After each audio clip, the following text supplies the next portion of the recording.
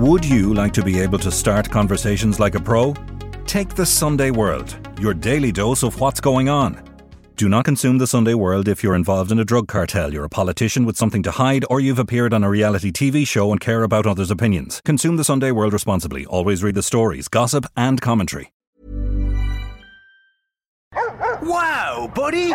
You look healthy and happy. Veterinary surgeon and natural pet food pioneer John Burns knows the positive impact a natural diet has on our beloved pets. That's why he developed Burns Pet Nutrition. Maybe I should try some of your pet food myself. Okay. I'll start with a salad. For natural, no nasty, wholesome recipes, choose Burns Pet Nutrition. Available from veterinary clinics and all good pet shops across Ireland. There's never been a faster or easier way to start your weight loss journey than with PlushCare. PlushCare accepts most insurance plans and gives you online access to board-certified physicians who can prescribe FDA-approved weight loss medications like Wegovy and Zepbound for those who qualify. Take charge of your health and speak with a board-certified physician about a weight loss plan that's right for you. Get started today at plushcare.com/weight-loss. That's plushcare.com/weight-loss. plushcare.com/weight-loss. As far back as the early 90s, Noel Long has been a suspect in a string of attacks on sex workers. They were left in hospital with serious injuries. These women were too afraid or didn't feel like it was a safe thing for them to do to come forward.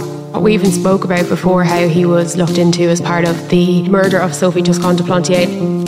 I'm Nicola Tallant, and you're listening to Crime World, a podcast about criminals, drugs, and the sins of the underworld in Ireland and across the globe.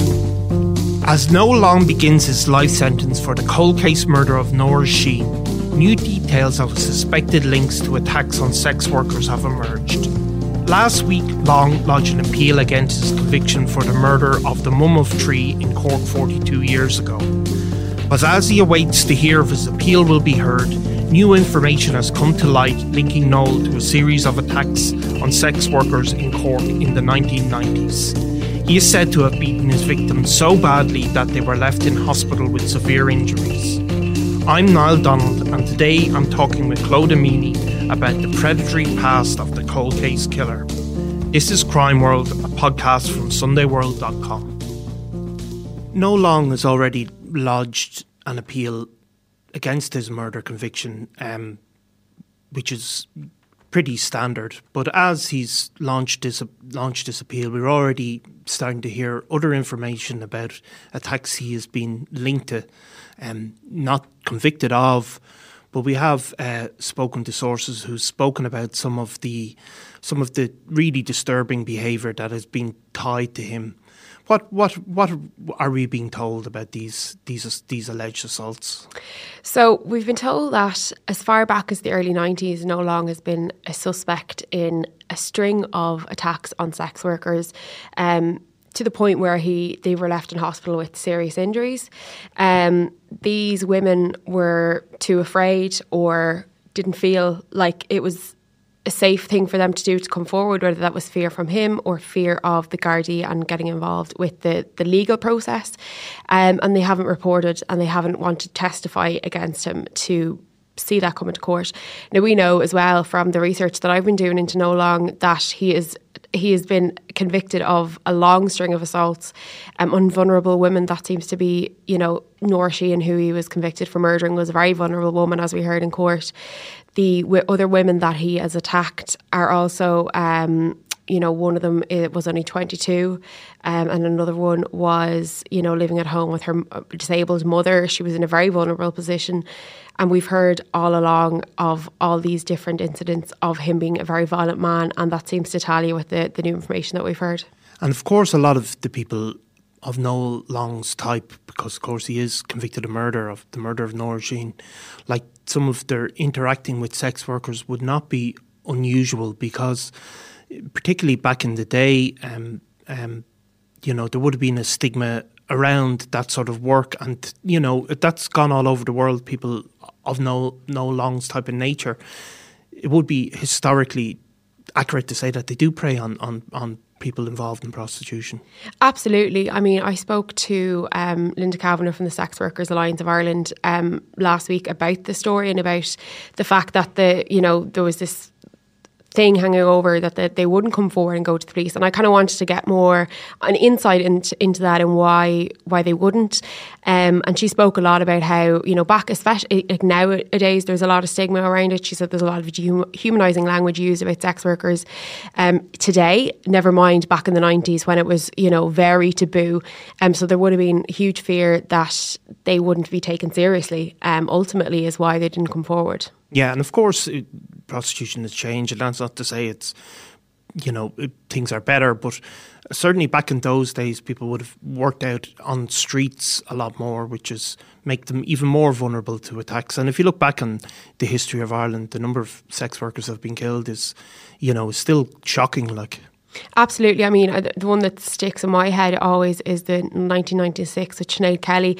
That case, I mean, that story was kind of the epitome of that kind of era of sex work in Ireland, of prostitution, because of how she died, how it happened. And we can see how a lot of the explosion of, I guess, prostitution in Ireland was back then in the 90s. I suppose there was more visible, and it was coming out of the shadow, so to speak, and into kind of something that everyone kind of knew was going on. And again, even up to now, we know that it's going on. That, it's very maybe not as visible as it was back then because of the fact we've got the internet and we've got different ways now and different means for people to be connected.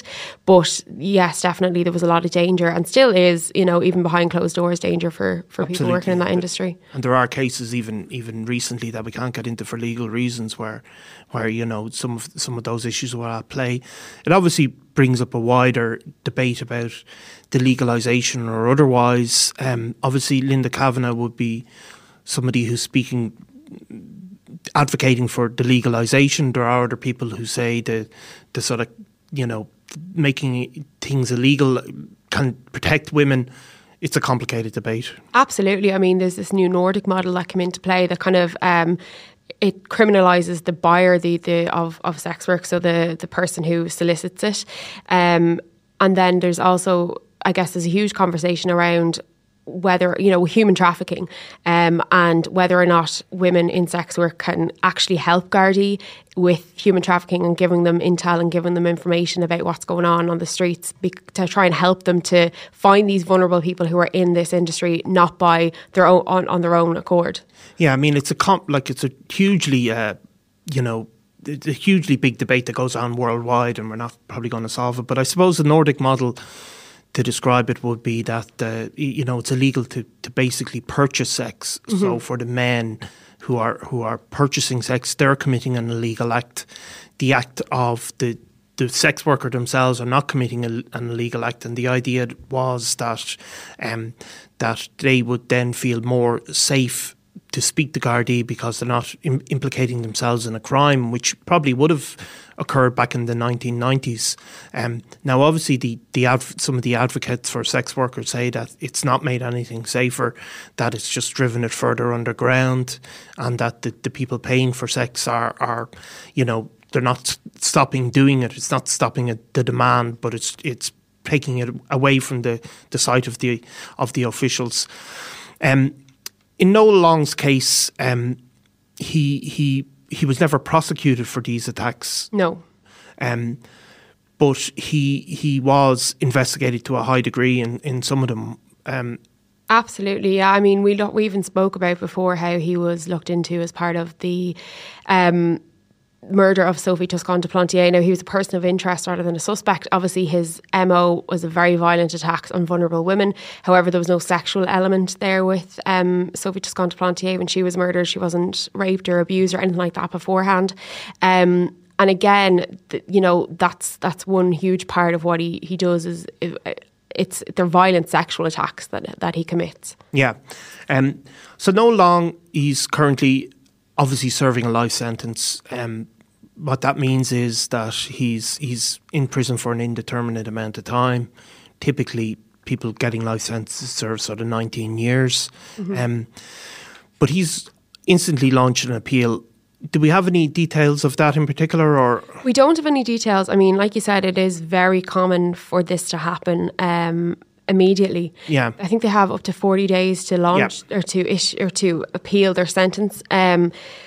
Or whether or not I assume he's appealing the conviction more so than the sentencing. We don't know any more than that. I mean, when the trial ended and the trial came to an end, we heard the verdict from the jury and he was sentenced half an hour later to life in prison. And at that point, his solicitor, his barrister, asked for the free legal aid to be kind of extended should there be a case where he needs to come before the courts again, and that's obviously what we're hearing. So the Central Criminal Court is on break now until October, so it could be up till then that we're not actually going to hear any of this appeal. No, and I mean, I think a lot of the people who are convicted of murder who plead not guilty, which is most of them, they're nearly always will appeal their case because, you know, that really is all that's left to them, you know. Do we know anything about where Noel Long is in prison or anything like that? I believe the last that I heard from sources was that he was in Mountjoy prison. Yeah. Whether or not he's still there, I don't know. Obviously, he could be moved to Cork so that he's closer to his family. He has family and a partner and stuff there, so we might be asking to move down closer there so that they can come and see him, or he could be moved on to the Midlands or something like that. Yeah, I mean, they tend to take prisoners in, particularly, I suppose he is an elderly man, yeah. Even if he doesn't necessarily look it, and they will assess his needs if he has medical needs and needs for his family. Have we, the Nora Sheehan's family, I think, you know, we have spoken to them and, you know, they must be feeling a relief, I think, at this stage. Absolutely. I mean, they appeared on prime time. It was the only interview that they gave about the murder and the trial and the investigation, everything like that. And there is a huge sense of relief from them that finally, after 42 years, this is kind of coming to an end. They didn't want to give any comment about the fact that he launched the appeal. I can imagine that they're just going through so much stress and heartache, and the thoughts of the fact that they had to go through all of that for 42 years, go through 6 weeks of a trial. Yeah. Now they're facing into this again. I can only imagine how horrible that is. Yeah, and I mean, this is the other thing from the victims' families that you see again and again, that also then after, I think it's been changed now, but after a certain amount of years, people are entitled to apply for parole, and all of that, it kind of re-traumatises Absolutely. The family. And I think even going to court, it's a really traumatic experience. I mean, they were, I think, you know, obviously the passage of time in that case makes it so unusual. But I mean, it must still have been really hard on them. Yeah, absolutely. I mean, they were there every single day without fail, even throughout all of the legal argument, which was heard behind closed doors. I mean, the jury weren't there, and they sat through all of that every day up and down from Cork.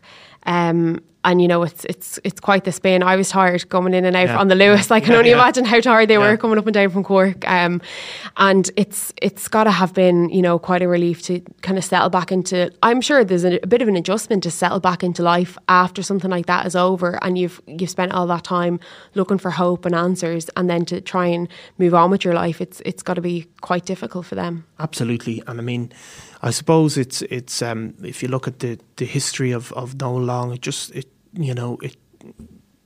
the fact that he probably knew how to get away with things, I think, is a part of it. Like, it's not sort of a moment of madness sort of criminality. There's a bit of very much a predator, really, in the middle of a normal sort of world. Absolutely. I mean, he was able to pick out his victims. I can only imagine the amount of people that we've heard about a certain amount of stories. Yeah, that's only what we're hearing. There's got to be more to it. I'm sure there is, without a doubt, people that we don't know about. That have some sort of stories, and it would be great if they were able to come forward, and even if they wanted to speak to us about it, that would be great, because we would love to hear more about who he is as a person and what has been going on for the last 42 years. Because with things like this, I mean, he was last in prison in 2014 for a violent attack on a man with an iron bar.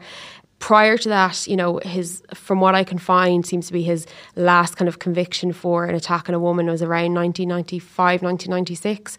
And somebody like that doesn't just stop. No. With sex assaults and sex attacks like that. So there is that kind of curiosity of what happened in that 20-year time span. Yeah, because his offending does stretch across those 4 long decades or time. even longer. Yeah. Okay, well, thanks very much, Clodagh. We'll come back when we get more updates on any appeal. You've been listening to Crime World, a podcast from SundayWorld.com. Produced by Ian Mullaney and edited by me, Nicola Tallant. Research assistant is Clodagh Meany. If you like this show and love true crime, leave us a review, or why not download the free SundayWorld.com app for lots more stories from Ireland and across the globe.